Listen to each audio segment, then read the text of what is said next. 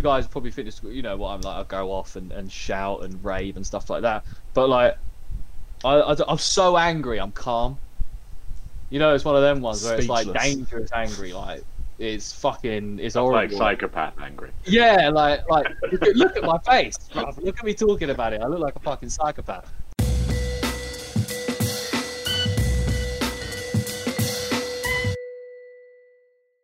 What's going on, everyone? Welcome back to the Footy Fetish Podcast with myself, Alfie, my boy Ollie, Yo. Harry, Went. and man like Dan Bardell. How you doing? It's good. Good. Good. How is everyone? All good? Living the dream. Right. La vida loca. Exactly.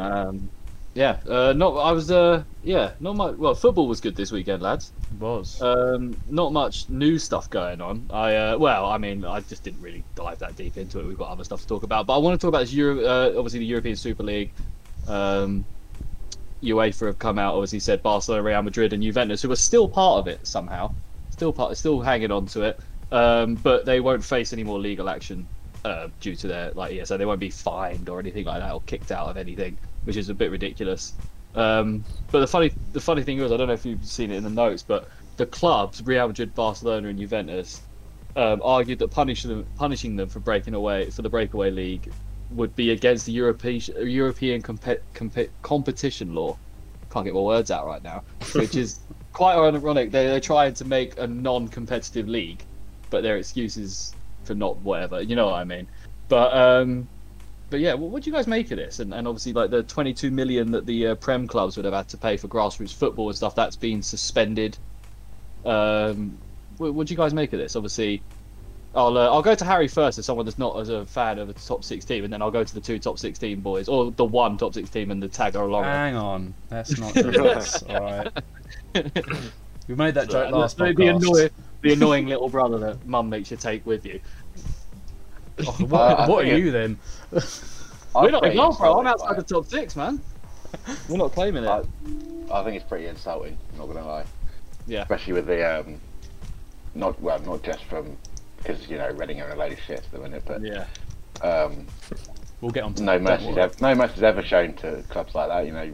Barry getting kicked out of the league over pennies for what amounts to pennies for these big clubs, and then they basically decide to say F you to the rest of the leagues, and they don't get punished for it.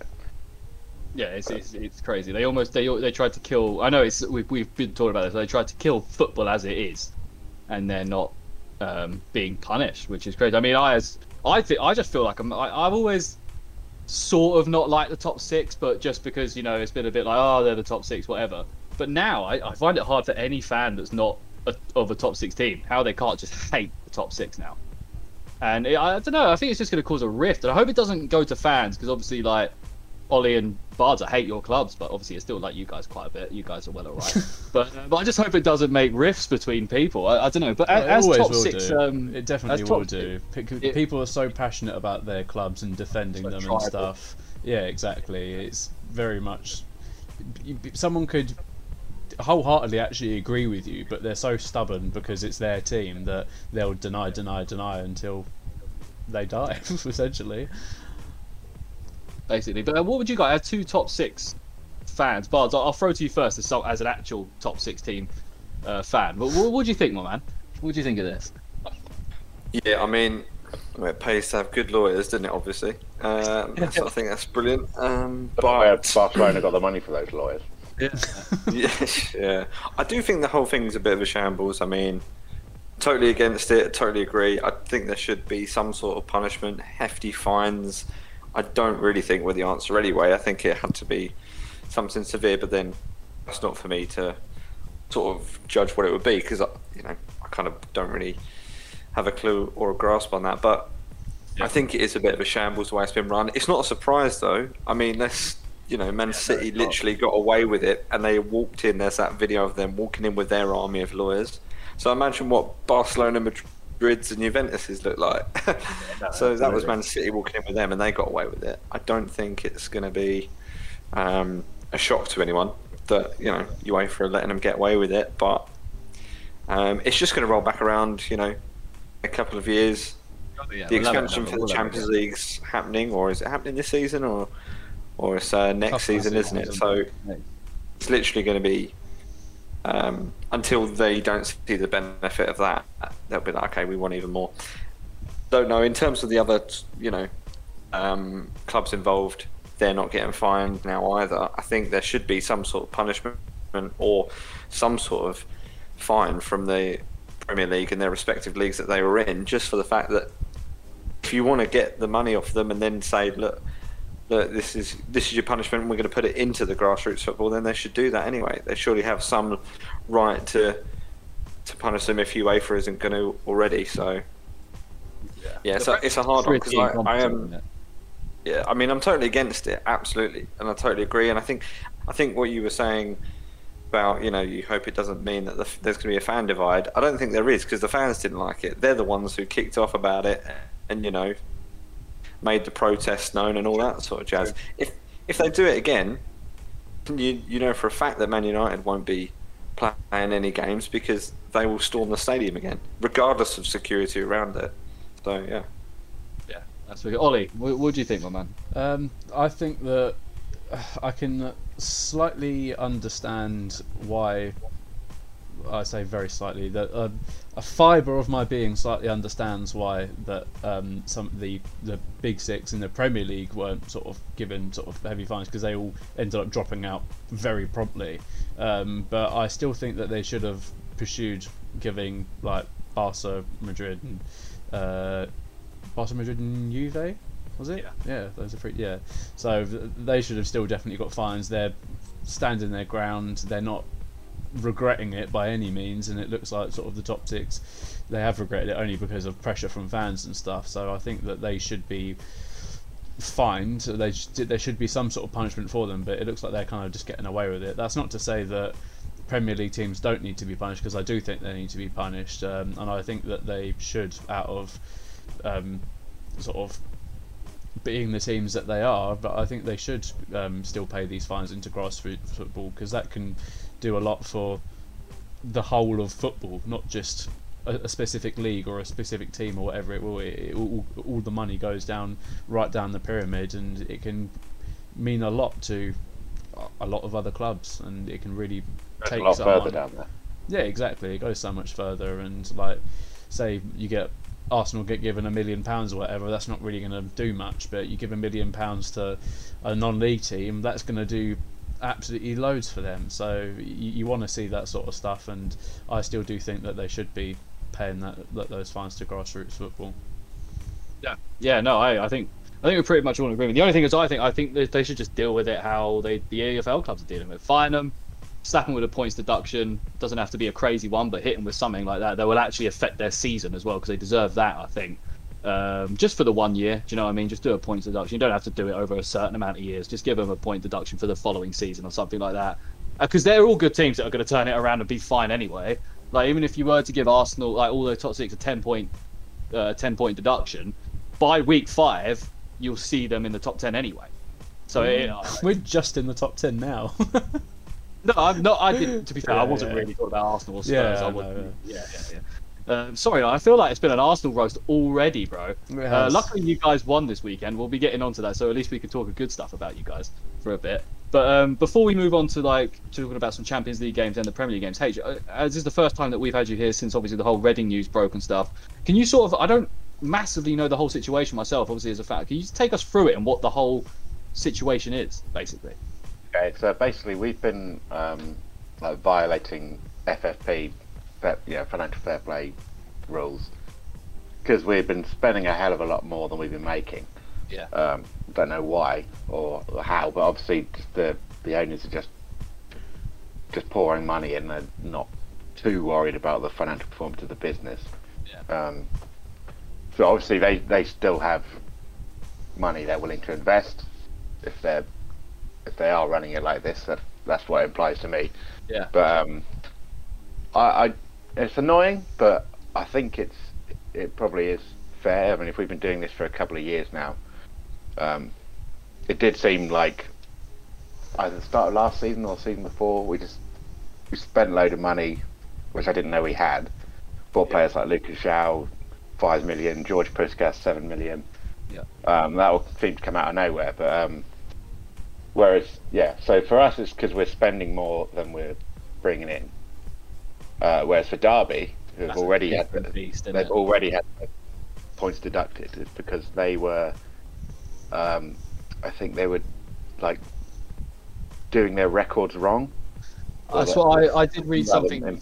Yeah, when they were trying to get sold or bought by someone else, they sort of embellished their financial records or something, I think, which then led to them being, because they were trying to get taken over by a Chinese company or something, I think, or something like that. I can't remember, and I think that might be bollocks. It was some big corporation billionaire Don that was trying to pick them up, basically. But yeah, it looks there are a couple of other clubs in the Championship who have been struggling, post-COVID. I think Forest are one of them. There might be one or two others that I've forgotten. But I don't think any of the others are likely to get points deductions, other than us. Obviously, they haven't happened yet, but it seems like it's going that way. But thankfully, 3 wins on the bounce for us now. So. Yeah, I didn't realise you had Alan Halilovic, or whatever his name is. Yeah, he actually looks really good. Promising kid from a few years ago. You guys have him. I saw he scored. Birmingham fans were saying he was, lazy and doesn't really do much, but he's actually looked really good for us. Nice. Just got kind of that random vision. Nice. That you need, cutting edge. He's still got John Swift, so everything's all right. Oh yeah, well, if he can stay fit. Yeah, true. But so is it looking likely that it's going to be a point? Do you know how many points it's going to be? From what I've heard, it's going to be between 6 and 9. It's not the end of the world. You can still survive with that, which hopefully you do. Derby got 12, I think. Yeah. 21, wasn't it? Or is it? I know they were rumoured to be getting 21, but maybe it must have gone down then. Last I checked, they were on -2. Oh, okay. So yeah, that makes sense. Yeah, because I did see. Well, I think this is when it was initially going. Like, things were going on. They said it could be up to 21 point deduction, but I guess they settled on something then. Yeah, we're playing them away tomorrow, so it's the battle of the Skint boys. I don't see. The thing is, Derby seems so tin pot to me, but Reading don't. And I don't. Is that wrong, H? Are you guys tin pot? Or... Oh, we're tin pot, yeah. Oh, okay, fair enough. Yeah, definitely. I don't know what I was expecting Harry to say then, but yeah, fair. Honesty, I love it. We're tin pot. We haven't won much. Spent most of our years in the 3rd and 4th tiers. One of the oldest clubs in the country, but we still hold the point. Don't you still hold the record for the Championship? We do. Yeah, you can't let that go. The main thing we've done, to be honest. Yeah, sweet. We'll put you out your misery, mate. H, we'll move on from Reading, but we'll talk about some Champions League, which is on tonight. I completely forgot till this afternoon that we got Champions League tonight. But obviously, the big game. I just went for the big games because there are some games that just why talk about it. If to be honest, you know what I mean. But we got PSG Man City tonight, which is going to be wicked. The battle of the 2 richest clubs it's the richest football game ever. Yeah, it's got the. Hopefully they both lose. And 2 incredibly tin pot football teams. I think City's team's worth just over $1 billion, and PSG's team's worth just under $1 billion. Yeah. So I think it works out that in sort of combined, it's just over 2 billion. Mad. Right. I hope that. Yeah, I don't know. You can't. What's the best result for this? At the end of the day, if someone's going to get hammered, I'd rather PSG get hammered than Man City. Yeah, just Man City to win, I think.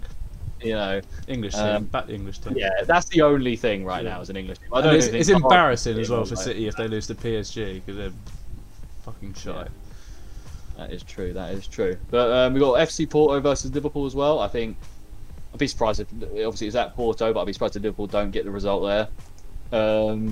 A sneaky good game is AC Milan versus Atletico Madrid tonight. That'd be quite an exciting one. I think there'll be some goals in that. Yeah, so it's Porto, Liverpool, Milan, and Atletico, I believe, isn't it? That's a crazy game. But then Wednesday we got Benfica versus Barcelona. Come on, Benfica. And then United have got Villarreal, Bards, and you couldn't beat Young Boys. Do you feel like you're going to beat Villarreal? We didn't beat them in the final, so I doubt it. Yeah. I'm not looking forward to it. No, I mean Maguire's out. definitely. Shaw's looking very unlikely. So then that probably means Lindelof or buy with Delo, I guess. Yeah. And I'm not really confident in Delo. And I mean, Lindelof can do a job. Like Lindelof is a good defender. Don't get me wrong. So maybe it'd be good to see him and Varane. Lindelof started the last game. Varane didn't. So yeah, it'll be interesting to see what pairing it is. But I'm not confident with it because if he plays Fred, sorry, do you think Solskjaer rested Varane with this game in mind, expecting to beat Villa anyway? He played Villa. No, he played. He didn't play against Young Boys. Oh, I see. Okay. Right. Sorry, that's what I meant. Expecting to beat Young Boys. Probably, yeah. But I mean, he played Van der Beek like for 30 minutes or 45 minutes, whatever it was. Yeah, 45 minutes against Young Boys. So I really hope that he goes with it again, because there must have been a reason why he played Van der Beek in that game, and it must be because he has intentions of playing him in the Champions League or something.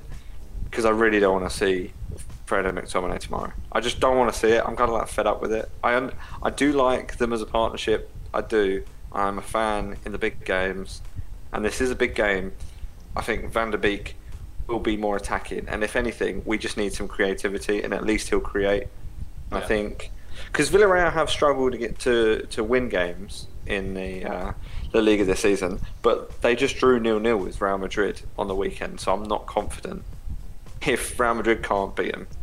I'm not confident of us being able to get a result, but I would like to see Van der Beek maybe start and just have some creativity. I'm not like begging for Van der Beek to get minutes because he hasn't impressed me at all, so I understand why he's not playing. I don't really get the clamour for him if he's not been doing it when he has shown, like, been given the chance. But yeah, and Sancho, hopefully Sancho can deliver. He does like the Champions League, so hopefully he can deliver on the big stage tomorrow. What happened last time you guys played Villarreal? De Gea missed the penalty. That was a draw at 90 minutes. Yeah, it was just painful. Yeah, you can do something. It's fine. Yeah, get a point out of it. I don't necessarily think we'll lose. I think it will just be so painful. Like, I don't think Man United will play well, and it might not necessarily be their fault that they don't play well. It's just that when you're up against a low block and it's so frustrating. If Villarreal are smart, they would literally do what Villa just did, and they would play a low block, and then they'd counter, or they'd get a goal off a set piece, which they did. They got a goal off a set piece in the final, so they had literally had the game plan then. They'll just do it again tomorrow, play it to a T. Man United have struggled against low blocks for years. Like under Van Gaal, always struggled. We always had the ball, but we weren't scoring in like the first half for like 10 games in a row or something stupid like that. And I just think against a low block will just be an infuriating watch. It will just be boring. It will look like we're crap. It will just be that Villarreal just got a game plan. Well, I think you guys will. I do believe you guys will get the job done. I don't know if it helps, but I've taken over Man United on my FM career, and I've completely transformed the club. Oh yeah. Got a midfield three of Rice, Bellingham, and Fernandes, with a front three of Rashford, Greenwood, and Chiesa. We're absolutely destroying it, mate. Won the quadruple last season. So, and that sounds unbelievable, to be fair. Yeah, so they just got to hire me, and I'll get the job done, man. I can fly about, get these signings done. Chiesa would have been done straight after the final, mate, if I was in charge. But I do want to say, if Man United don't win or lose, if Man United don't win, it's not Ollie's fault tomorrow, because those players were crap against Young Boys, they were crap against Aston Villa. And if they're crap tomorrow, that's got to be on them. I don't necessarily think it's Ollie, because how those players can't win that game of football. Oh, absolutely not. Do you not think it can come down to?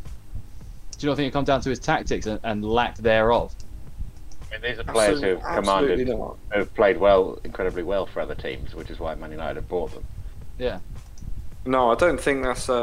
Yeah, I mean, I can understand that Sancho's not like set the world alight yet, because he didn't start well at Dortmund last year. No, that's not what I mean. I mean just like Ollie is not a tactically good manager. We've seen that. He can't move on the fly and change things on the fly if he needs to. He stays in the ways that he does things.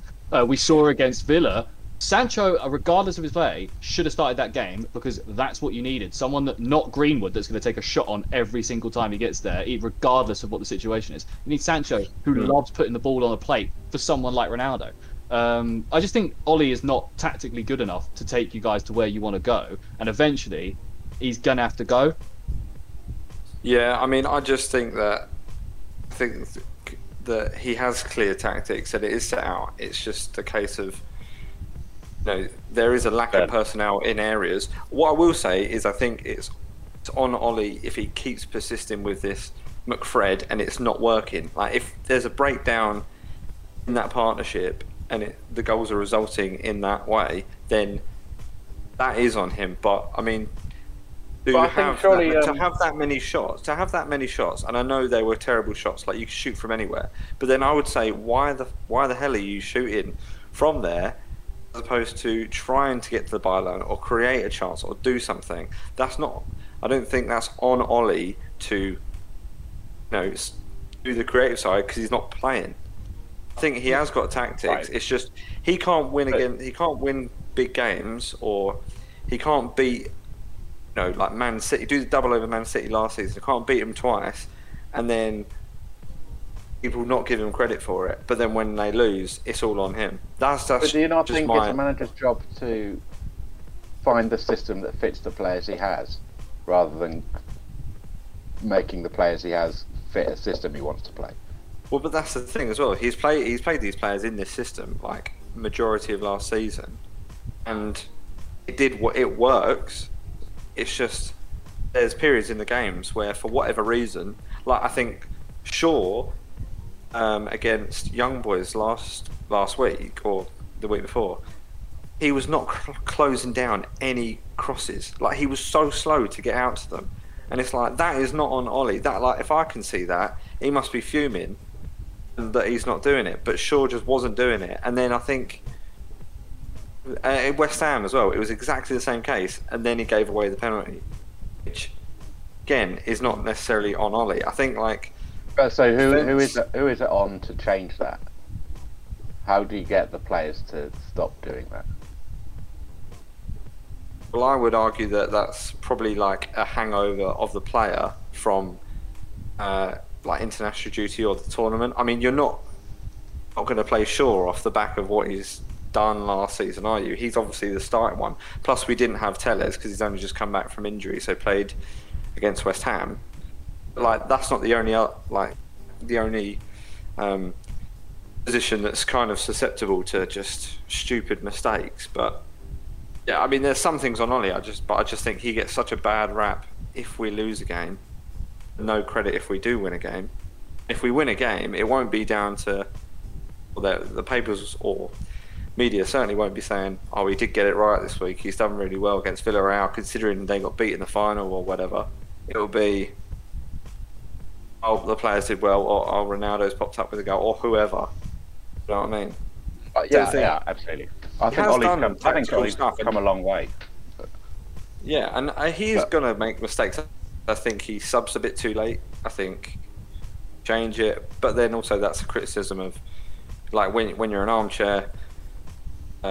When you're in your armchair watching the game and that, as armchair supporter, like, obviously you can say it and you can't coach the team, but I do think he has learned a lot. I wouldn't necessarily jump on his back if we draw the game tomorrow. I don't actually think a draw is the worst result in the world. As long as we don't lose it, then I think it's over, because we still have got quite an easy group with Atalanta. You'd fancy beating Young Boys still. Atalanta are not easy though. They're a fucking good team. Oh, well, we beat them in the Europa League last year pretty comfortably, so I'd expect to do it again. Yeah. Well, I expect you to beat BS Young Boys, to be fair, but yeah. But no, I don't know. I like Ollie, and I think he's done the job that he's supposed to do, and I think he was the perfect man for the job that needed to be done, and that is build that team up without, having a manager that's going to make crazy demands and that kind of thing. Put the team first, essentially, over himself. But I think you're past that now. You're, 1-2 signings away from making a serious...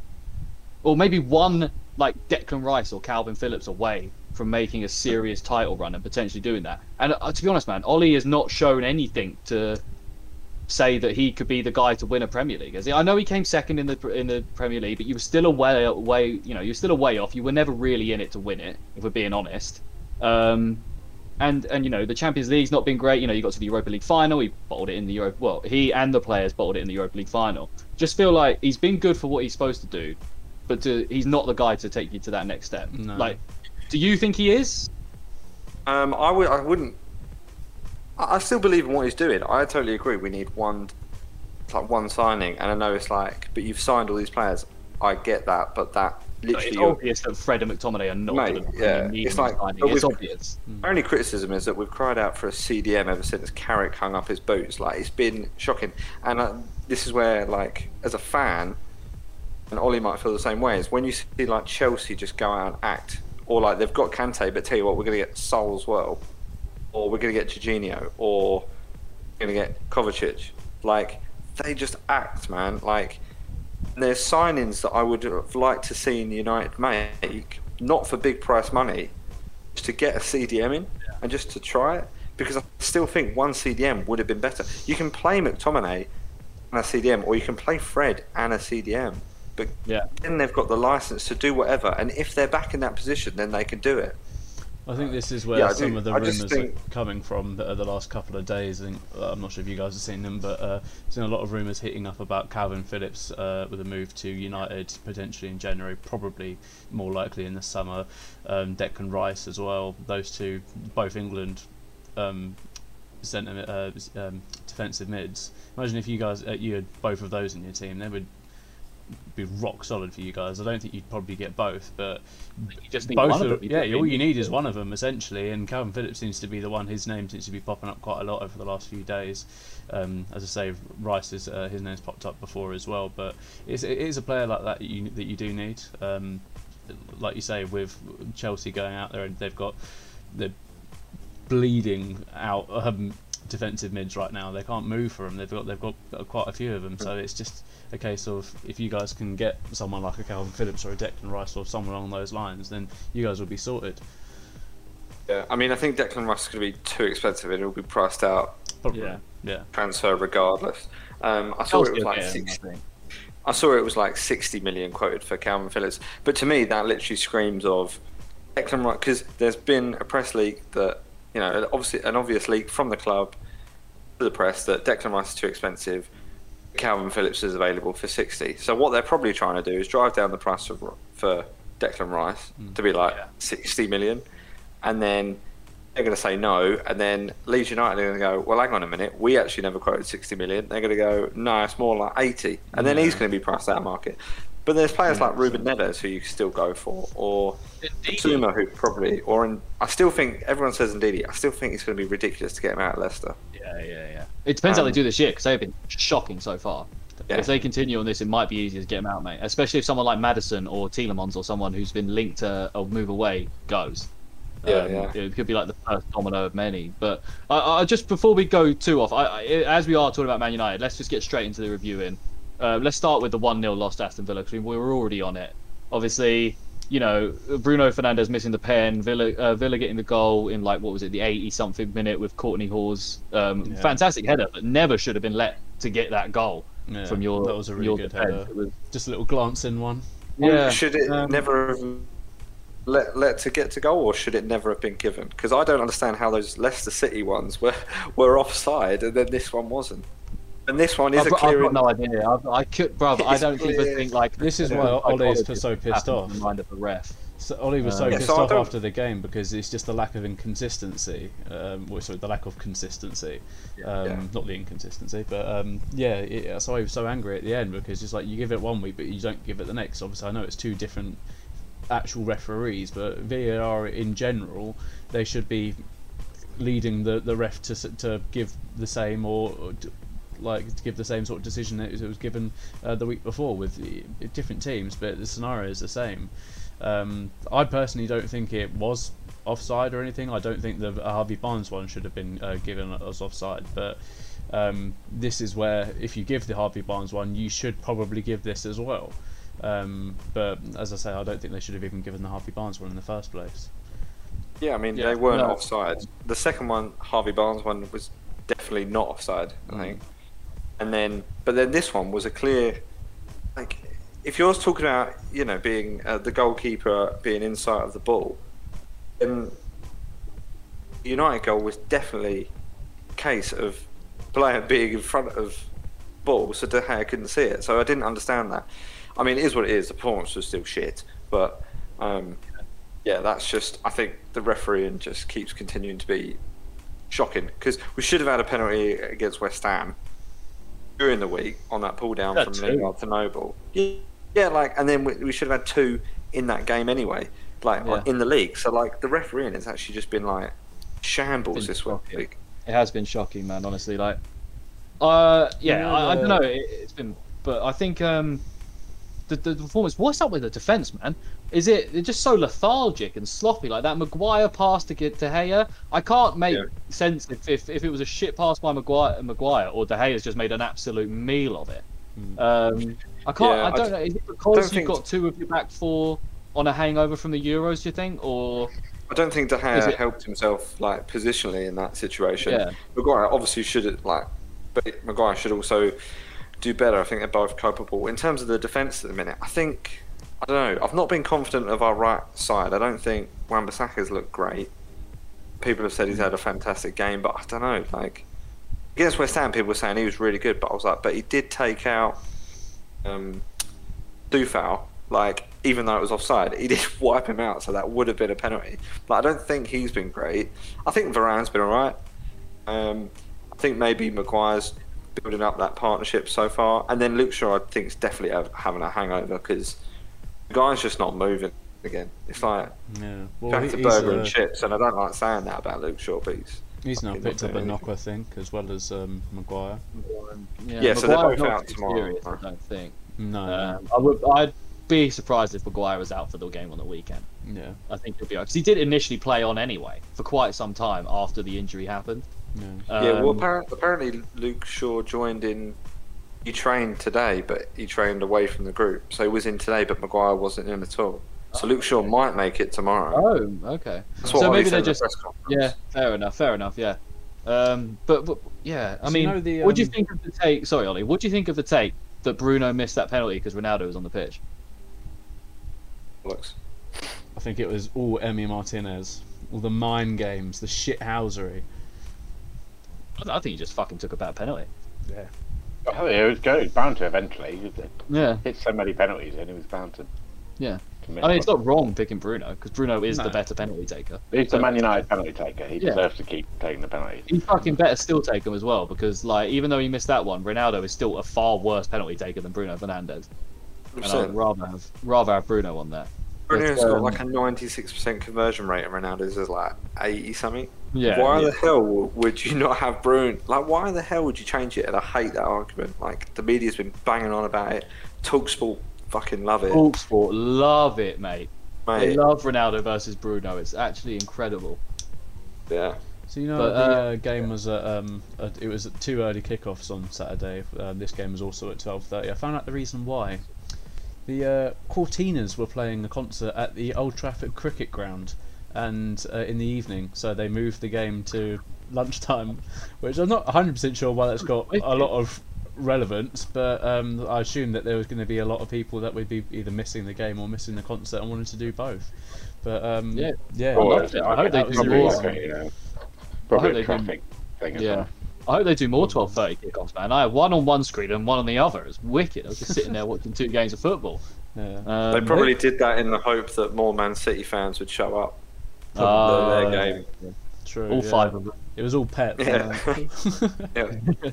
I think Pogba should have scored at the end of the first half to put you guys 1 up. He flopped that. Yeah. Greenwood. Can we talk about Greenwood really quickly before we move on from Villa? He had a really significantly worse game than he's had any of this season. Like, he was forcing stuff that he just shouldn't have been forcing. What's your thoughts on that? And was it wrong to start him over Sancho, do you think? No, I think Greenwood's warranted a place, absolutely. Like, he's started the season really well. And he is deadly when he has a shot. To be, like, you know, his conversion rate is really good and his games to goals ratio is great. But Yeah, I mean that's gonna. He's young, like that's gonna come with like experience. Yeah. Sancho is probably would have had a few crosses or shots, and you're like, why did you not pick the other pass? Do you know what I mean? Like, just because Greenwood shot doesn't mean that Sancho would have done any better. I think it's just development, isn't it? You shouldn't be relying on Greenwood to sort of get you out of that situation anyway. But I think it slightly shows his not immaturity by any means, but his youthfulness, and he's still got a lot to learn in the sense that, as does Sancho. But where there was the situation where he could have squared the ball into Bruno could have slotted it. And I can't believe he didn't. Exactly, that sort of thing, that sort of awareness, that's all going to come with time. He is still very young. Obviously, he did get off to a really good start in the first sort of 3-4 games or whatever, but you can see that he isn't obviously a complete player. He's nowhere near a sort of complete player yet, but he is well on his way. So it's just, yeah, over time, he will, as he matures and gets older, he will realise that it's not all about scoring. You need to play the team game as well, and that's the sort of situation where you do need to square the ball. And he might have been thinking, oh, there's going to be plenty of other chances, we're still going to win at the end of the day, but unfortunately it wasn't the case. Is it a bit annoying that Ronaldo's there? Because obviously you want Greenwood to play a striker, right? That's what you want. But he's been forced out onto the right wing because Ronaldo starts at striker. Is that not a bit redundant in the making? Obviously, people will say, well, he's learning from Ronaldo and all this, but he's not actually playing the role of a striker. He's playing the role of a winger. It sort of seems like a Rashford 2.0 thing. Do you know what I mean? Because obviously he started as a striker. And then what was the point? And then what was the point in Sancho?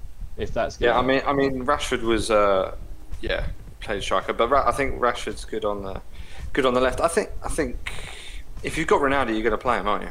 And if you can get Ronaldo, you're going to get him. I still think Greenwood's best position, and he will play as a number 9. I would like to see him there, like maybe against West Ham during the week. I would have liked to have seen him straight through the.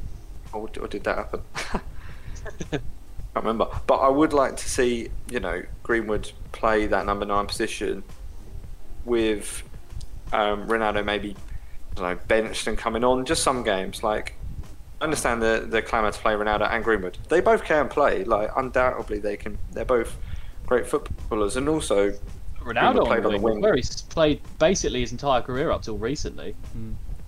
Yeah, or do 2 up front. I don't know why you can do the 2 up front, because Ronaldo's got the jumping ability and the strength to hold the ball up or knock the ball on for Greenwood because he's quick enough. So I would like to see that, but I don't think it hurts him too much. Like, it's just annoying because I don't know, man. I just really feel like Greenwood's going to be like Mbappe, Haaland level. Like, I really think he's going to get there, but I just don't see how it's going to happen if he's just forced out onto the fucking right wing every game because a 37-year-old is playing up front. I know it's Ronaldo and everything like that, but I don't know. It always, I don't know. I feel like bringing Ollie back into it because I just don't feel Ollie's the kind of guy that can deal with that kind of situation. If Greenwood was to kick off, say hypothetically, if Green was to kick off, and then it was like, right, I don't know, this won't happen, but hypothetically, just play along with it. But Green was like, right, I'm starting striker or I'm out. I don't think Ollie's the kind of guy that could deal with that situation of Ronaldo on one side, Greenwood on the other. The future of your club versus the past and, short term versus long term. A good time for a couple of years. But I mean, Cavani played up front last season, was banging him in, but also they were passing to, Greenwood was passing to him, he was passing to Greenwood, and Cavani apparently loves Greenwood. So I think, could there be a clamour to start Cavani over Ronaldo? I think there might actually potentially is, because I think there needs to be that interchangeability. I'm all for, if you want to start one for 45 minutes, right?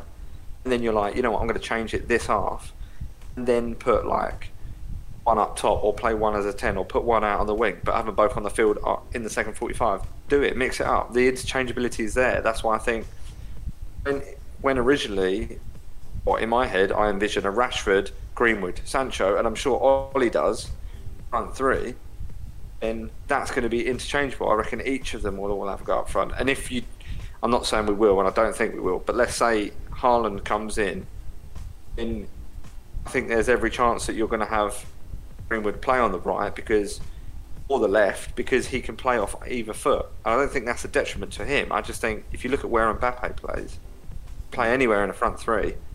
I think that's the way. That's the way football's going, whether you like it or not. And I don't like. I know. Why don't? But I just don't understand why Greenwood's not getting the investment, really, that someone like a Haaland or Mbappe, or the way that he's lauded over Greenwood, but he's not really getting that backing, is he? Because he's not being backed as Man United's number 9, the position he wants to play, what he wants to do. He started 3 games and scored 3 goals, and then he was benched, and then he started out on the right. I don't know. I don't necessarily think there's a problem with him not playing every game. I do not expect him to. No, that's all I'm saying. Just not playing striker, because now Ronaldo's in, and you're saying Ronaldo and Cavani are going to be the ones that are like, oh, who's going to start striker? So that just leaves Greenwood out of the conversation completely. So it's almost he started on the right hand side and was getting goals from the right hand side last year, and he did really well. And I wouldn't have him up front right now because I don't think he's built like yet. He's still growing.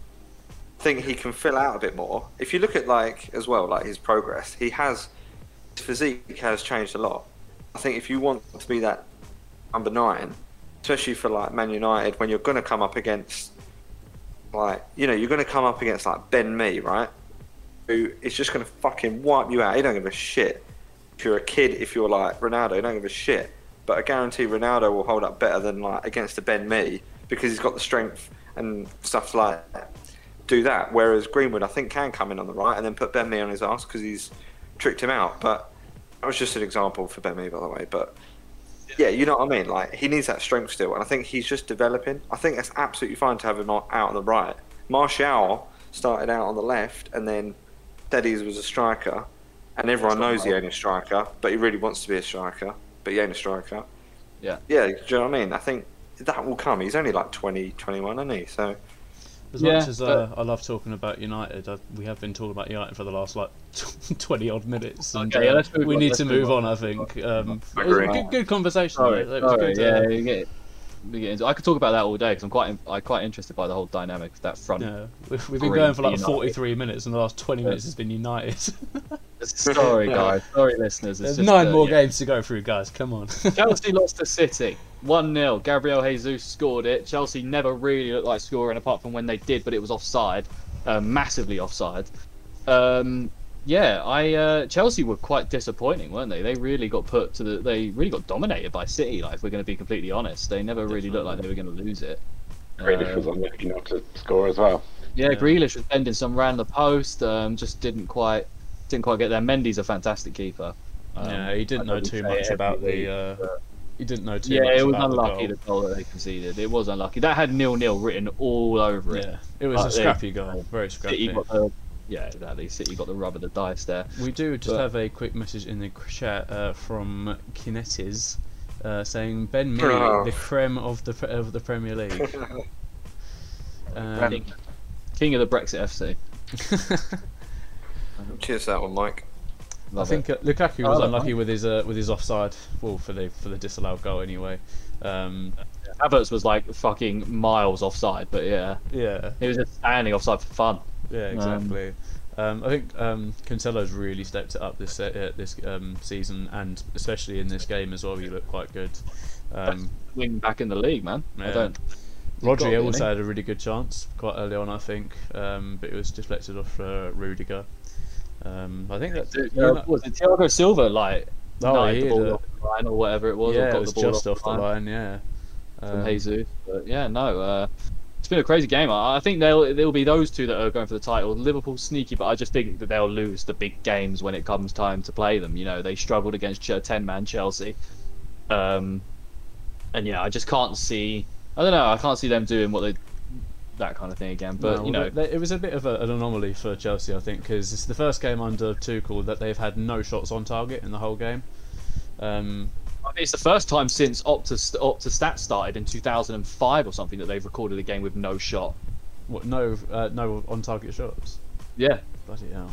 Jeez, that's not good. Something like that. I saw it earlier. Something like that. Yeah, But, City looked quite impressive though. They couldn't convert some of the chances that they had, but they looked a bit more like the old City from a couple of years ago when they were just ruthless. They'd be 5-0 up and they'd be going for 10, like that sort of situation. They look more like that sort of old City, but obviously, yeah, Chelsea did enough to only let it be 1-0. But they lost this game when they started Werner. 100%. Like, they should have had a Ziyech or Havertz or, you know, even like a Loftus-Cheek in there over Werner playing off Lukaku. I think that would have been way better. But yeah, I don't know. They sort of brought back down to earth. I mean, I know it's not too bad because it is the champions of England, and it was a scrappy affair. You know, you obviously say the Man City goal was pretty lucky, but yeah, I don't think Chelsea fans will be too annoyed. I think they'll be annoyed at the fact that, you know, you lose to City. That's a huge game that could decide the title, obviously, but it's not exactly warning signs for Chelsea, is it? Really? No, not far from it. Yeah, exactly, definitely. I think Grealish had a really good chance that Mendy just got the slightest of touches to. Just wide. That was really good. I think Grealish is due a bit of a goal fest soon. He's been pretty good so far for City. Oh, they got Liverpool next. Holy shit! Oh, I'm working. Dang. Gutted. They got Liverpool and then they got Burnley. I could expect them to put a couple goals past Burnley,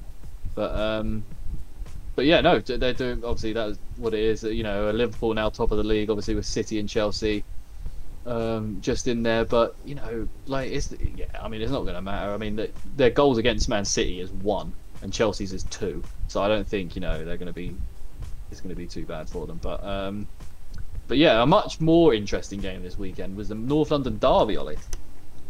Bro, just take us through it. I might as well just let you go off, man. Just say your piece, bro. Oh, mate, we controlled that game. Apart from maybe about 60 odd minutes in, they started to look a lot better and sort of picked up a bit of pace. And I sent a message to the group chat saying there's no chance we're keeping a clean sheet. Like 100%. We were always going to concede 3, at least 1. which is nuts. Sorry? Like, they could have had 3. Oh yeah, they could have got 3 goals back, which Definitely. is the crazy thing. And Kane didn't take 2 chances. Son did take his 1. No, but yeah, crazy. That's it. I think there wasn't that much to really criticise Arsenal about. I sort of personally felt anyway. It was slightly shaky in defence at a couple of times, and Ramsdale had a little one of those moments again where he tries to sort of dummy the ball to try and like fake one of the attackers or whatever, and every time he does it my heart just goes in my mouth. But I think he does deserve an apology from some people. Ramsdale, he's been pretty good since he's come in for us. He did make a couple of really good saves the other day, to be fair. Yeah, he did. That one he tipped over the bar from I can't remember who it was, but yeah, he tipped over the bar. Kane, actually. Yeah, Arsenal maybe. They really deserve the win, to be fair. Yeah, 100%. But equally, Spurs were absolutely dreadful. Yeah. No midfield. Let's not get it twisted. Yeah, Spurs Defending were was all shite. over the place. Mate, they've lost 3 London derbies, 1 being the North London derby, in 3 games. They lost 3-0 to us, they lost 3-0 to Chelsea, now they've lost 3-1 to Arsenal. Love that. But we're a bigger London team than Spurs now. I don't want to, well, not bigger, but better. Fuck it, we're better than. I was so happy we didn't get Nuno. Holy shit! Imagine how bad we'd be if we had Nuno. Oh my god, we'd have ridiculous. Mate, yeah. Oh man, we'd have like Pepe in the back line, in the back 4. Just I'm naming Portuguese players that come to my head that are old and rubbish. It would have just been Roy Hodgson 2.0. But mate, honestly, like Nuno is a shit manager. I'm sorry, we've got to say it, man. I think Tottenham Not his level, man. didn't really Not his level. They didn't look like they knew what they were doing. They didn't have any sort of game plan. It didn't look like it. Nuno said after the game that there was a game plan, but it's abundantly clear there wasn't, because half the Tottenham players didn't know who to mark, what they were doing. Like, there didn't really seem to be any sort of structure to it at all.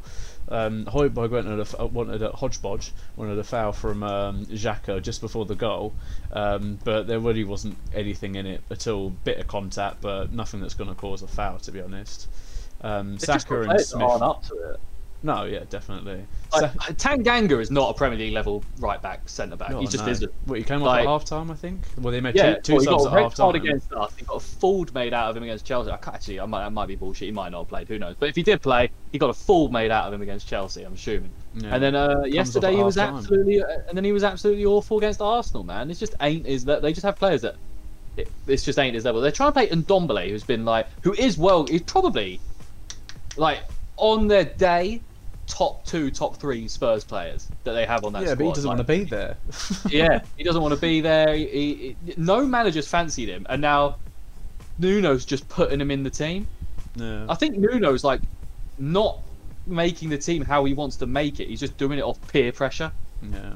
I think the front sort of 4 that we had, the sort of square or diamond sort of shape that we had going forward with Aubameyang, Ismail Smith-Rowe, Saka and Odegaard was really impressive.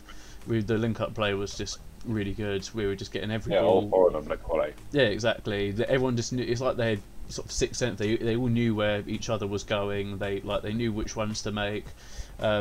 Helped by the fact that Tottenham couldn't defend for shit, and Harry Kane gave a mistake to pick up your players. It was mad. They just let them 4 just run in the space. If it was open, it was crazy. Exactly. Harry Kane fell over the ball, and then we counter-attack. He then comes back in and tackles Saka, and then just moves the ball basically. He doesn't actually proper tackle him and get the ball out, and then Saka just slots it in.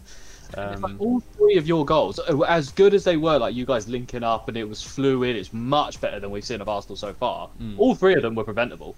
Oh yeah, if definitely. You marked or threw your body in the way, if you actually gave a shit, they're all preventable. Yeah. But yeah, Daniel Ek was at the game, the Spotify owner with Thierry Henry.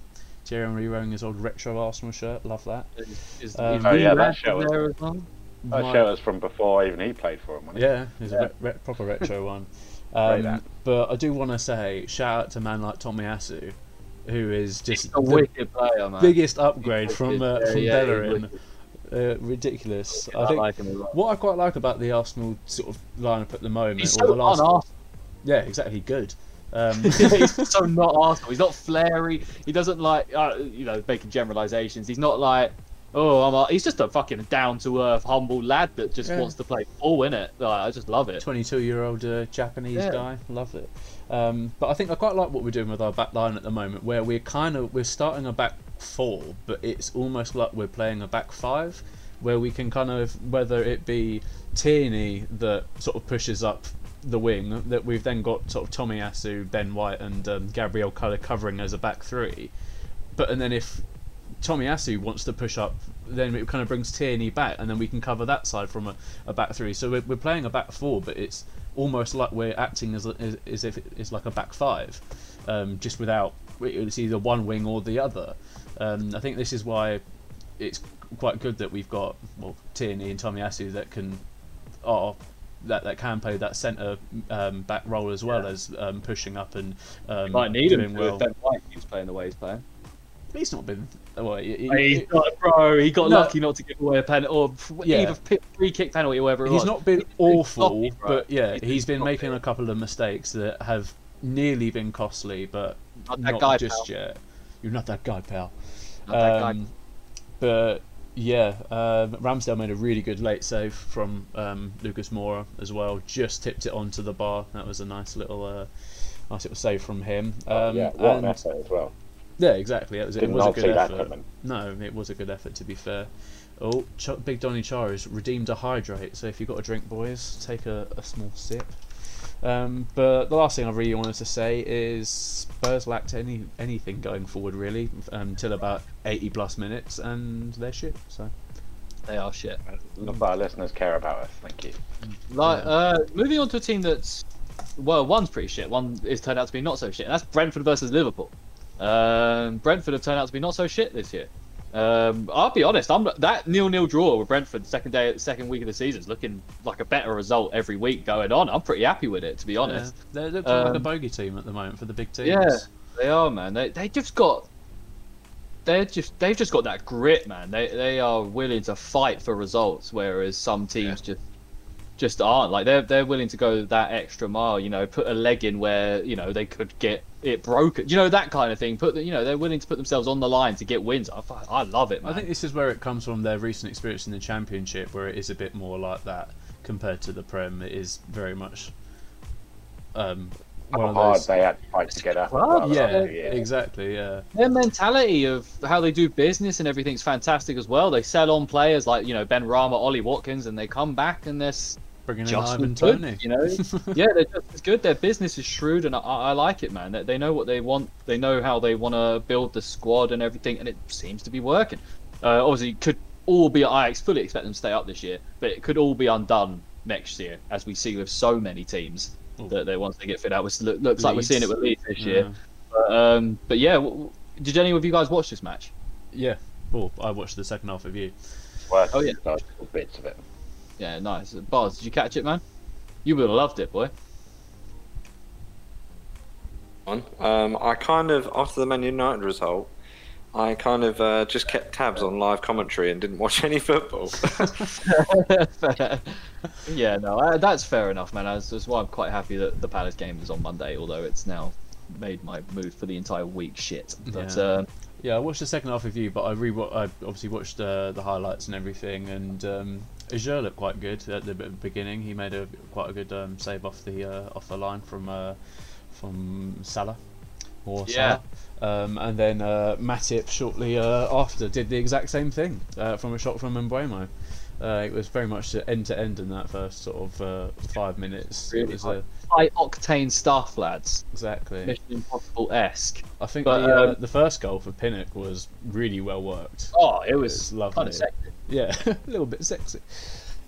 It was, but one question, obviously, we could talk about. You know, it wasn't great from Liverpool. So they got goals. They got a couple good goals. The Mo Salah goal was great. A well, lovely bit of play. But I just wanted to pose a question to you. Why is Trent Alexander-Arnold so bad at defending? Like for the second goal, he where was it? For the for the second goal, he got absolutely bullied off the ball, and then he embarrassed himself with the third, jumping up and then just falling on the floor. Like not really doing anything, letting Wissa get through and score. Like Klopp was obviously saying that, you know, he's like the best right back in the league, but I fail to see how he's the best right back at Liverpool right now. Yeah, I don't know who else they've got, but at defending, he's absolutely horrific. I think they should probably make the decision to make him a right winger, to bring in an actual defender that could, like an actual right back that can do the defending well. He's shown he's good at whipping balls in, and he is good going forward. But if you can't make up for it with the defensive side of things as well, just bring someone else in that can do the defensive side of things, and try and move him into more of a midfield sort of position or something.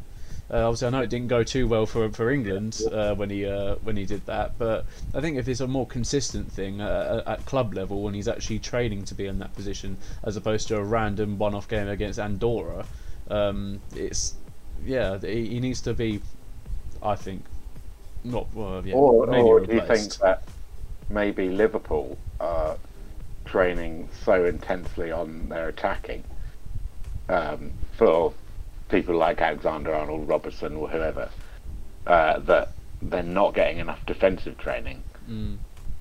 Yeah.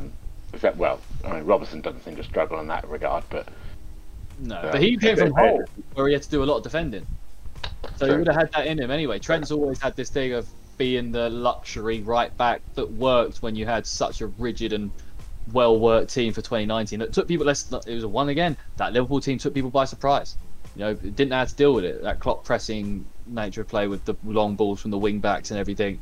People didn't know how to deal with it. But people sort of figured it out, and they've figured out, like, if you attack that right-hand side for Liverpool, you can score and you can get goals, because Trent just ain't up to it. He can't throw his body about it. You can't see him. Like, can you really see Trent Alexander-Arnold having a winger in his pocket at any time? No. You can't. It just doesn't happen, does it? No. Exactly. I'm quite interested in what Bars thinks about it. Sorry, I'm quite interested in what Bars thinks about it. Obviously, as a United fan, having this, you know, the Liverpool thing. But I'm quite. Do you particularly rate Trent? Obviously, in general, yes, but you know. No, not really. I mean, thinking back to be honest, okay, yeah, you can do a defensive cross and whip a ball in, but so can a winger. So I don't know. I don't really get that. argument, but we said when we done the Euros podcast and we were doing our squads before that was announced, none of us had him in the squad for literally that reason, and it was only Mark, and I understand why Mark wanted him in, and Mark watches him more than any of us on this podcast, but yeah, but also at the same time, we were, I suppose, not being fans, we all know that he was susceptible to a mistake or giving the goal away on that right hand side. And I mean, he done it against Real Madrid in the Champions League, didn't he, last year?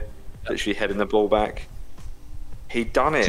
I mean, he done it way back when Man United played Liverpool in Mourinho, and I think we won 2-1. But Rashford done him down there, and I think he'd only just started coming through. I think then, and then he, and then the season after he was like unbelievable, whipping the balls in, and assisting. But I don't know. I know it's like a lot to say. Oh, you want to get a guy that could do both, but I mean, he puts up amazing numbers. But if he just put in like half the numbers that he did, but then was also very good defensively, he would still be fantastic right back. Yeah. It's just he's very good at one and not so much the other. But when he's not very good at the other, it leaves him totally exposed and susceptible on the counter. And yeah.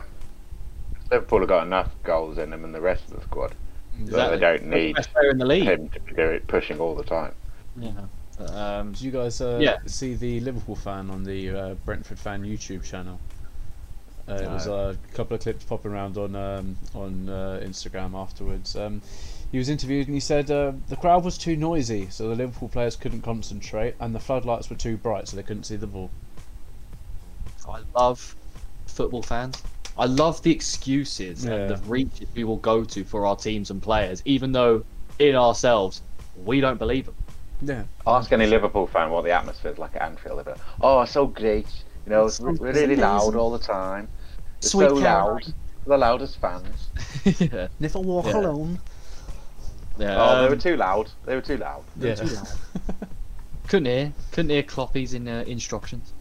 But yeah, no, we'll leave it there. Like Liverpool, just they need to pick it up, because next week obviously they got Man City, and if they're going to play anything like they did against Brentford, and City plays anything like they did against Chelsea, Liverpool are going to find it bloody hard to break them down or get their hands on the ball, basically. That's why Mark isn't here. He's doesn't want to be here this week because he knows what's He'll going be to happen. on Thursday to preview it. Yeah, probably.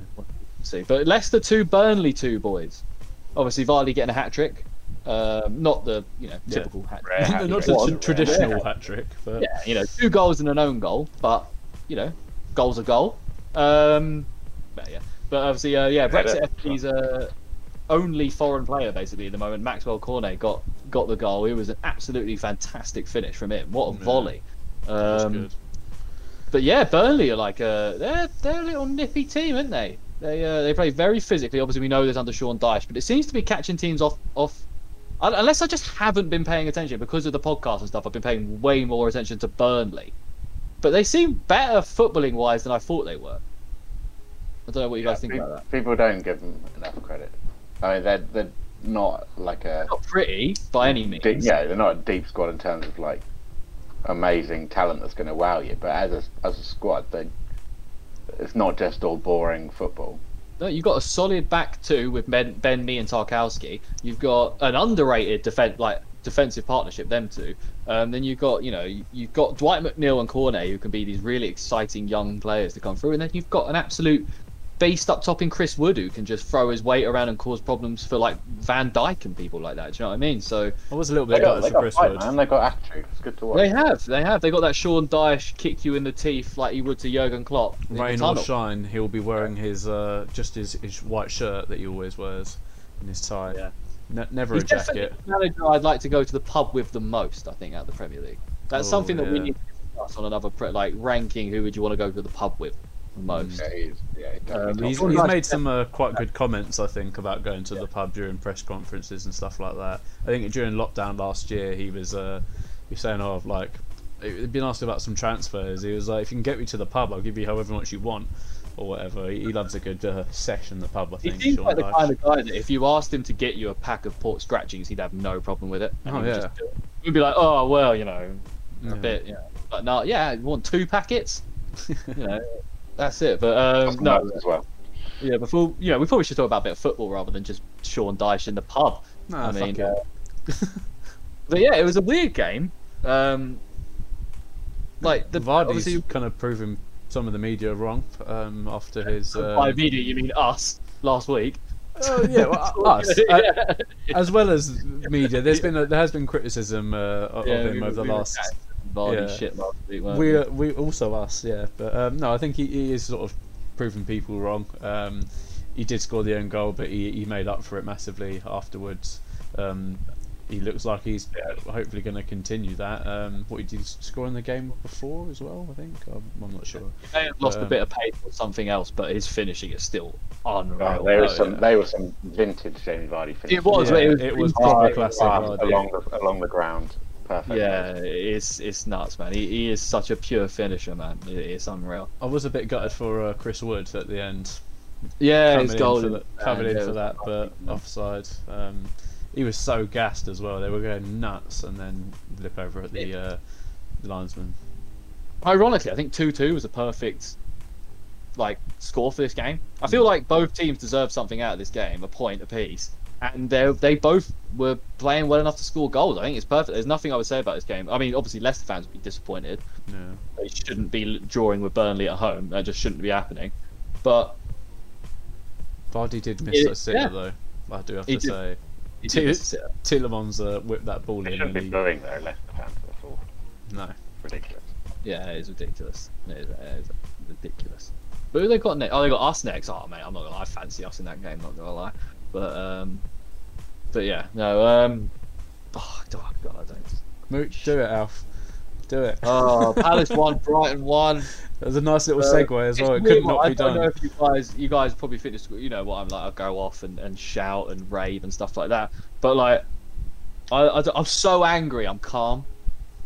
You know, it's one of them ones where it's like dangerous angry. Like it's horrible. Like psychopath angry. Yeah, like look at my face, bruv. Look at me talking about it. I look like a fucking psychopath. But I just don't want Andre Ayew to ever play for my football club ever again. Not Jordan. Andre, Jordan. See, look, he's so far out of my head now. But Jordan Ayew, sorry. I'd rather have Andre Ayew right now. But Jordan, man, Andre he is Ayew's worst. Name me a worse decision maker in professional football, please. Patrick Vieira for starting Andre Ayew. Fucking Vieira alone. I do think the only reason that I do think like Ayew's why he's starting is because Elise is still not 100% fit. But I think he will be in the next coming weeks and hopefully fucking get started. But yeah, man, it was a tough game because we were so good. Yeah, you didn't let Brighton breathe a lot of the time. You were closing them down quite quickly. Was unreal. It was quick, man, proper quick. Oh my god, we were actually a good team. We just got so unlucky. We just I don't know, man. Just a Mope had one chance. Yeah, that was a good bit of shithousery as well from Mope mocking Zaha when he equalised. Yeah. You see what stand he did it to? Yeah, the Homesdale. No, he didn't. He did it to fucking the family stand. Oh, was it? Oh, he did it to the family stand. There's loads of kids do it like that. And then when they went back through the Homesdale to get back in, I don't know if you've seen the videos and stuff, but there's like Palace fans throwing stuff, like yelling. Graham Potter after the game said that there wasn't much security, and his words were, "Yeah, it's a bit intimidating." And you know, he was asked if all the players were fine. He was like, "Yeah, no, everyone's safe, everyone's okay." It's like, get out of here, man. Jesus. To be fair, you score that equaliser later on, you're going to do that to the first Palace. Oh, mate, 100%, bro. We did it to them last year, but we actually won the game. We smashed them. I get it, man, but like it's just it felt like a win for Brighton, I think. Because they just were nowhere for so long. But I think Edouard's movement was quite good, but yeah, he just didn't get enough of the ball, man. That's what I mean. His movement was good, but I just don't think he really met some of the fans' expectations. But a lot of people were saying like, "You need to start Edouard. You need to start Edouard," and he started. And like you say, his movement was good, but he just wasn't really. Didn't really have the opportunities. We should still be harping on start Edouard, because Benteke came on and offered us nothing. Oh yeah, absolutely. I'm not saying that you shouldn't start him. I'm just saying he maybe didn't meet a lot of fans' expectations. I think they were probably hoping for more than he provided. Oh no, I'm not saying it is. Not saying it is at all. He just wasn't getting on a plate, are you? Yeah, and he didn't get the service that he wanted. I should have squared it, but the fucking Cucurella's tackle on Gallagher, which led to the IU, Cucurella. Shit, who has been gassing up this Cucurella, Don, from the La Liga or whatever? Not only anyone on this podcast, but just people in general have been gassing up Cucurella. He is not a good football player, man. He was rubbish. Yeah, he wasn't great. He wasn't great. And then Brighton, like me and Ollie were saying it, like we were saying it the past few weeks, they've had an easy start. You know, they've been lucky in against the Leicester result. They're not as good as everyone makes them out to be, and we showed that. Like we had a lapse. Has Maupay like beat his goal tally as well, like already? Because from last season. That was all.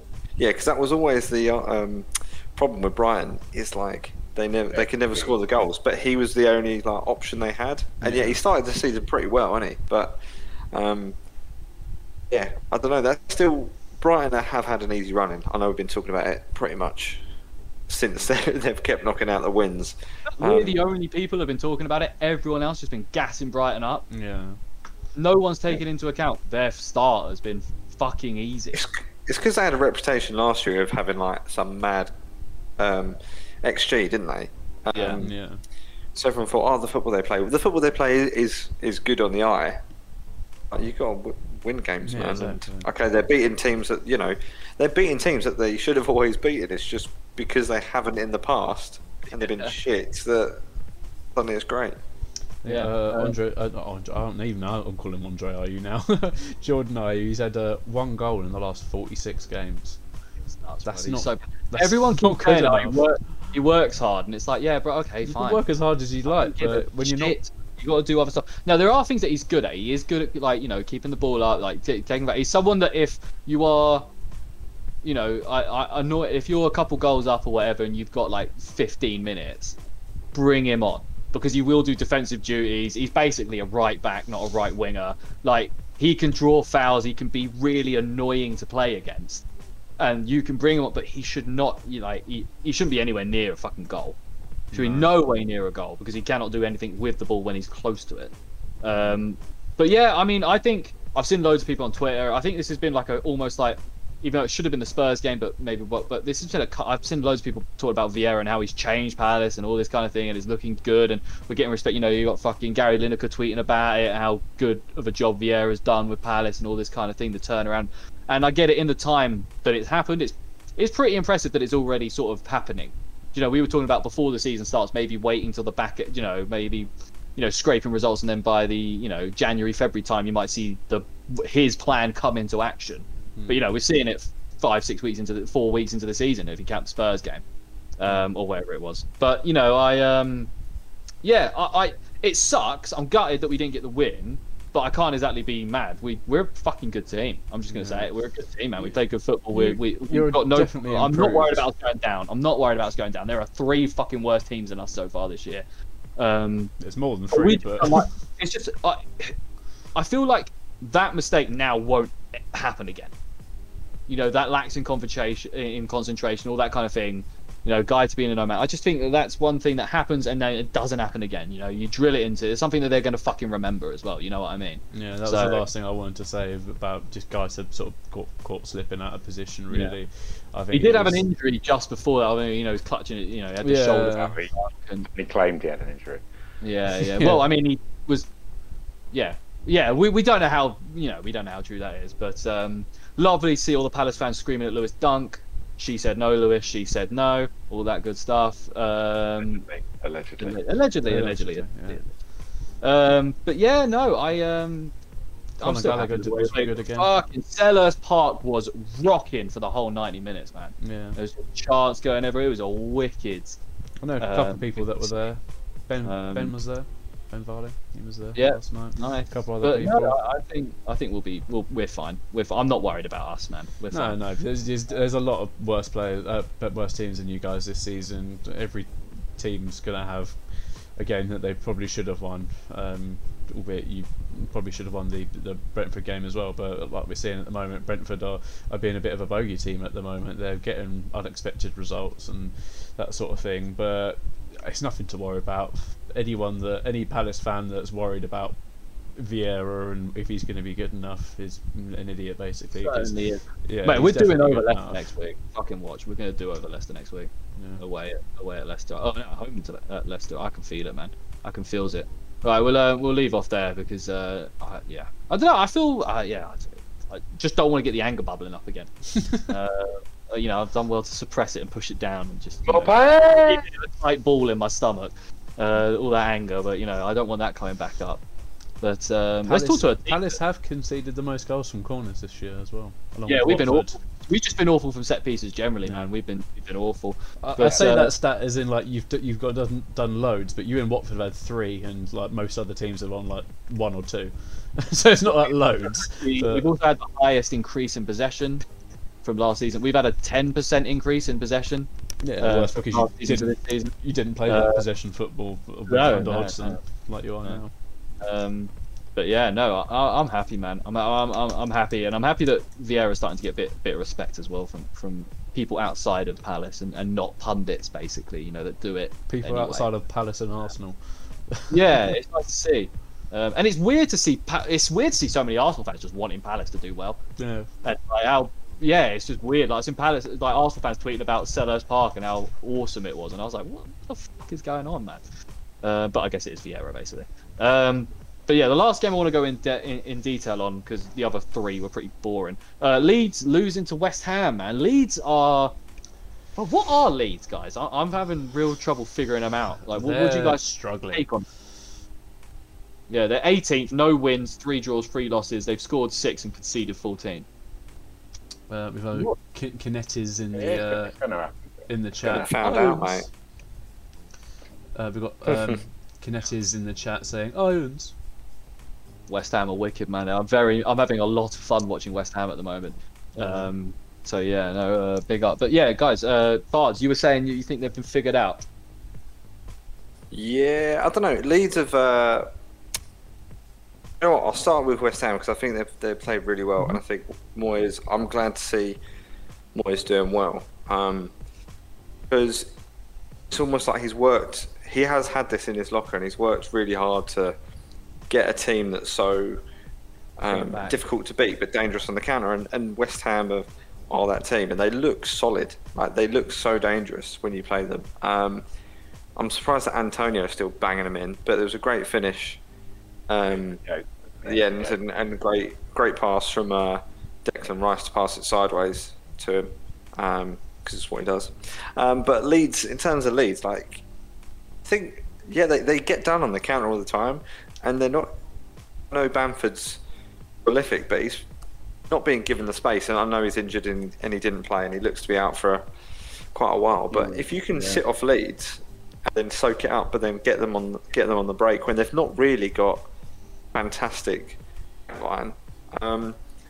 Yeah, they're going to be vulnerable, aren't they? Because they pass so many bodies forward that I think teams are just figuring out how to soak that pressure up and when the best time to counter is. You know, they're leaving too many spaces exposed. But if someone's going to probably fix it, it's probably going to be Bielsa. So I don't imagine them going down. Yeah. No, I don't think so. I think that I have a feeling that even though we're talking about Burnley, I do think it's going to be Norwich, Burnley, and Newcastle. Yeah, I think Leeds will be 15th or something. They'll be clear of the relegation zone, but not too clear of it. I don't think, unless things rapidly change.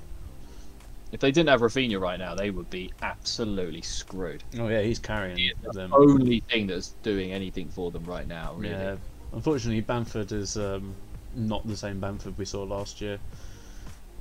It doesn't look like it anyway. I don't know. I don't know. It's still early, and obviously picked up the injury, so it was a tough one to call. But yeah, came out of nowhere from anyway, considering he was. Exactly. For that. Yeah, true.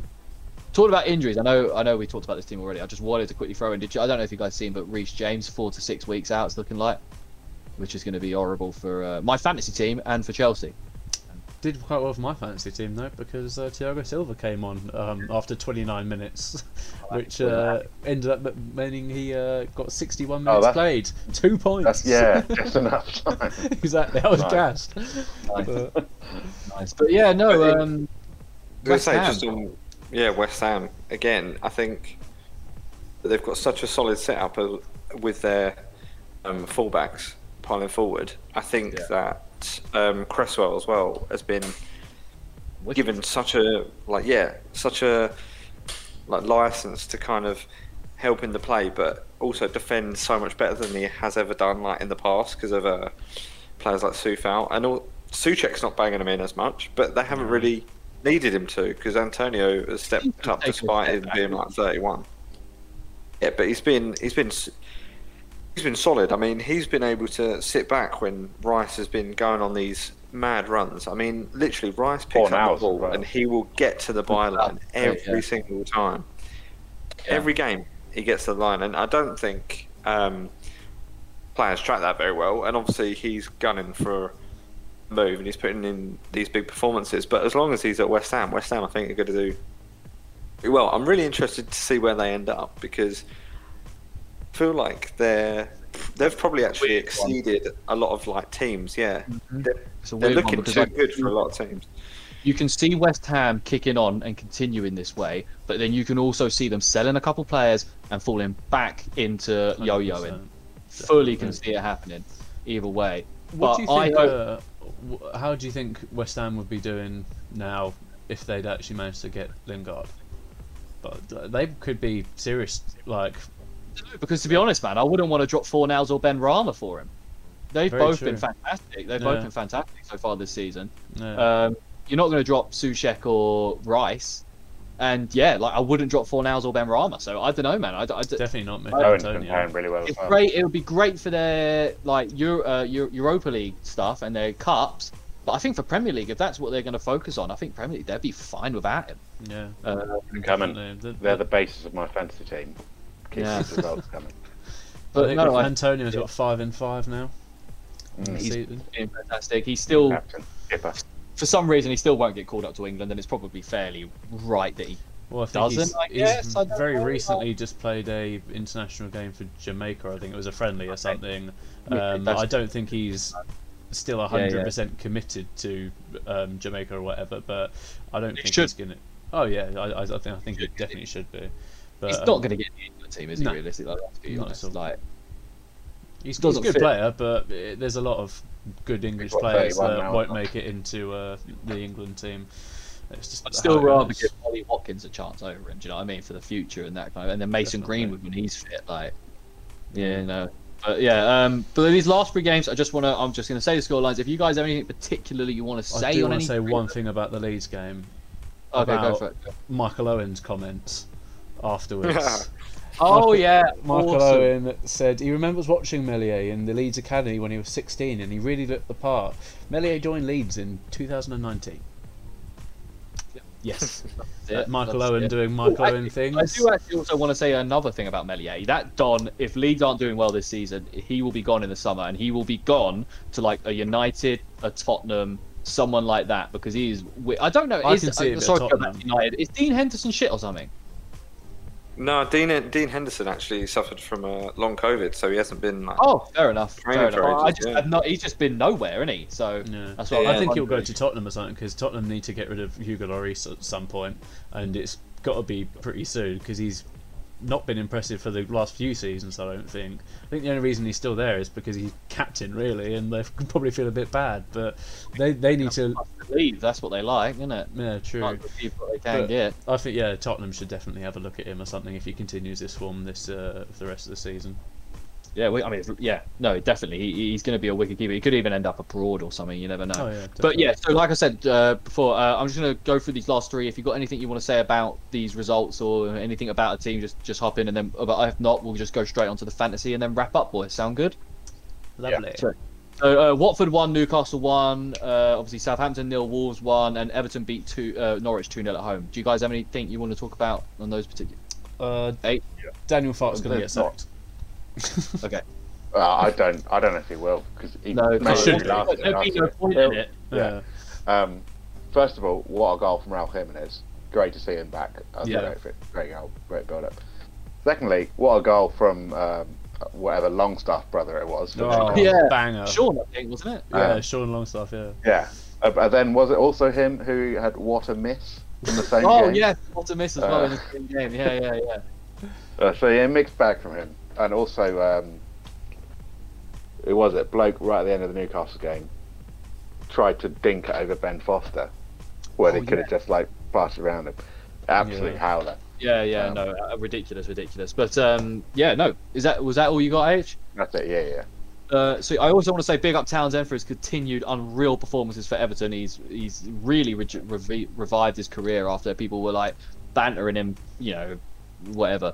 But it was fair play. It was Murphy that fucked it with Foster on the 1-on-1.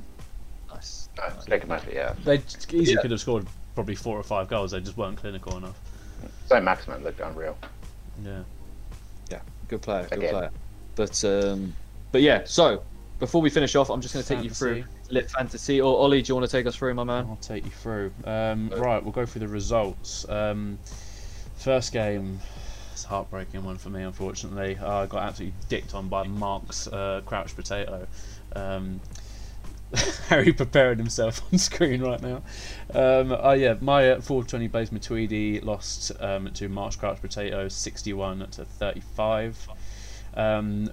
Harry's Smelly Alley beat Charlie's Daniel Gregory FC 46-40. Look at that. We'll be here. Alf beat George. Alf's Gay Pride beat George's Arsenal 40-38. And then Jacob lost to Average. The first one of us to lose to Average 42-35. And that is just... Jacob taking that. I might have lost to Mark, but Mark's actually a real person. But the Average is not, so unlucky Jacob. I'm so happy because if I lose to Average this weekend, I don't give a shit now. Yeah, I've beaten Average once, so I'm fine. I actually don't care. It was that first loss. I just did not want it to be me. But this leaves the league table looking like this. But Average still sat at bottom with 1 for 5, 3 points on the board.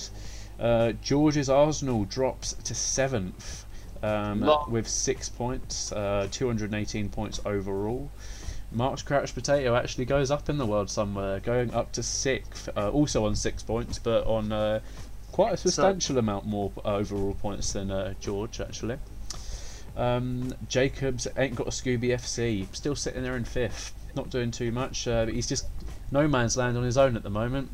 He's on 9 points, no one else on him is, around him is, so yeah. Bringing into the top 4 horsemen, the 4 horsemen of the footy league, the footy fetish fantasy. Alf in 4th, 10 points behind Mark Charlie. Losing his spot, his hosting spot to Charlie.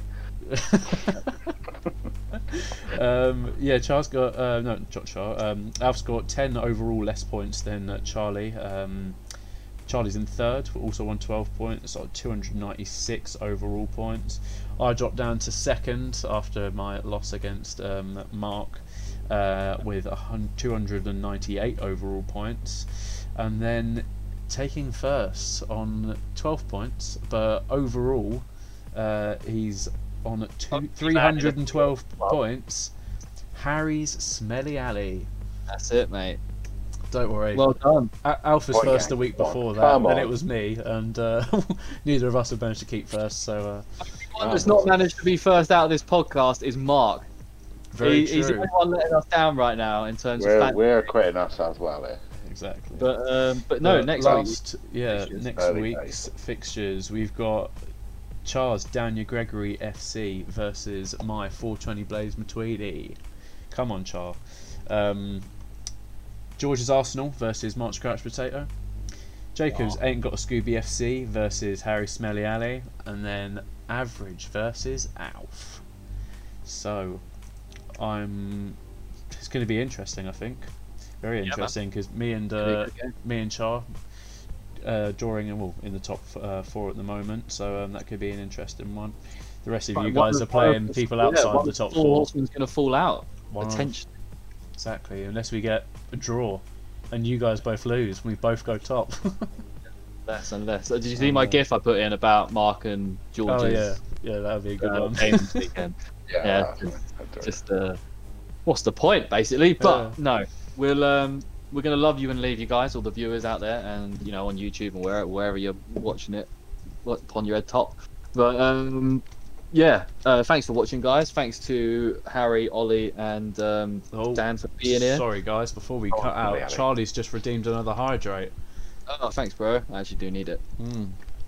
Get it down. Down it. And while we're hydrating, you can see all of our socials on the screen right in front of you. If you can't, then Alf will read them out for you in a minute. Yeah, make sure to follow, like, subscribe, hit notification bell. I'm trying to think of other words for stuff. Can't think of it. So yeah, just hit whatever button it is for the thing. Hit it. Follow us. That kind of thing. Up, Instagram, like, Facebook. 5 stars. Yeah, that's it. All of that. Facebook, Instagram, Twitch, YouTube, Spotify, Apple Music. Anywhere you get your podcasts and just get your content, man. Just look us up, Footy Fetish Podcast. We'll probably be on there. Just give us a follow and listen to it. And yeah, we'll be back on Thursday for a live stream on Twitch. Obviously, this will be coming out tomorrow night. This will be coming out Wednesday night for YouTubers, YouTube listeners, Spotifyers, all that kind of good stuff. But yeah, we'll be back live on Twitch on Thursday. So please come and tune in. We'll be previewing this weekend's football coming up. And while you're here, drop us a follow or even a subscription if you're feeling nice and generous. We're getting close to 60, and yeah, we want to hit that goal as soon as possible. Yeah, so you might even earn yourself a little Mo Farah sign if you do. There's not actually been a Mo Farah. There's not been one yet this episode, but who knows? Should we leave him with one? Well, maybe. I think we should leave him with one. Well, we probably should. Mo Farah signs on your head top. Apart from Harry, for some reason he's being rude and putting up double middle fingers, but for you audio listeners, don't listen to it. It's not rude, the thumb's out. It's not rude. Oh, sorry. That's how it works. That's how it works. He's going through some stuff. His team is rude again. But yeah. That's a Jesse Lingard celebration. Take it easy, guys. See you later. Swearing in Chinese. Bye.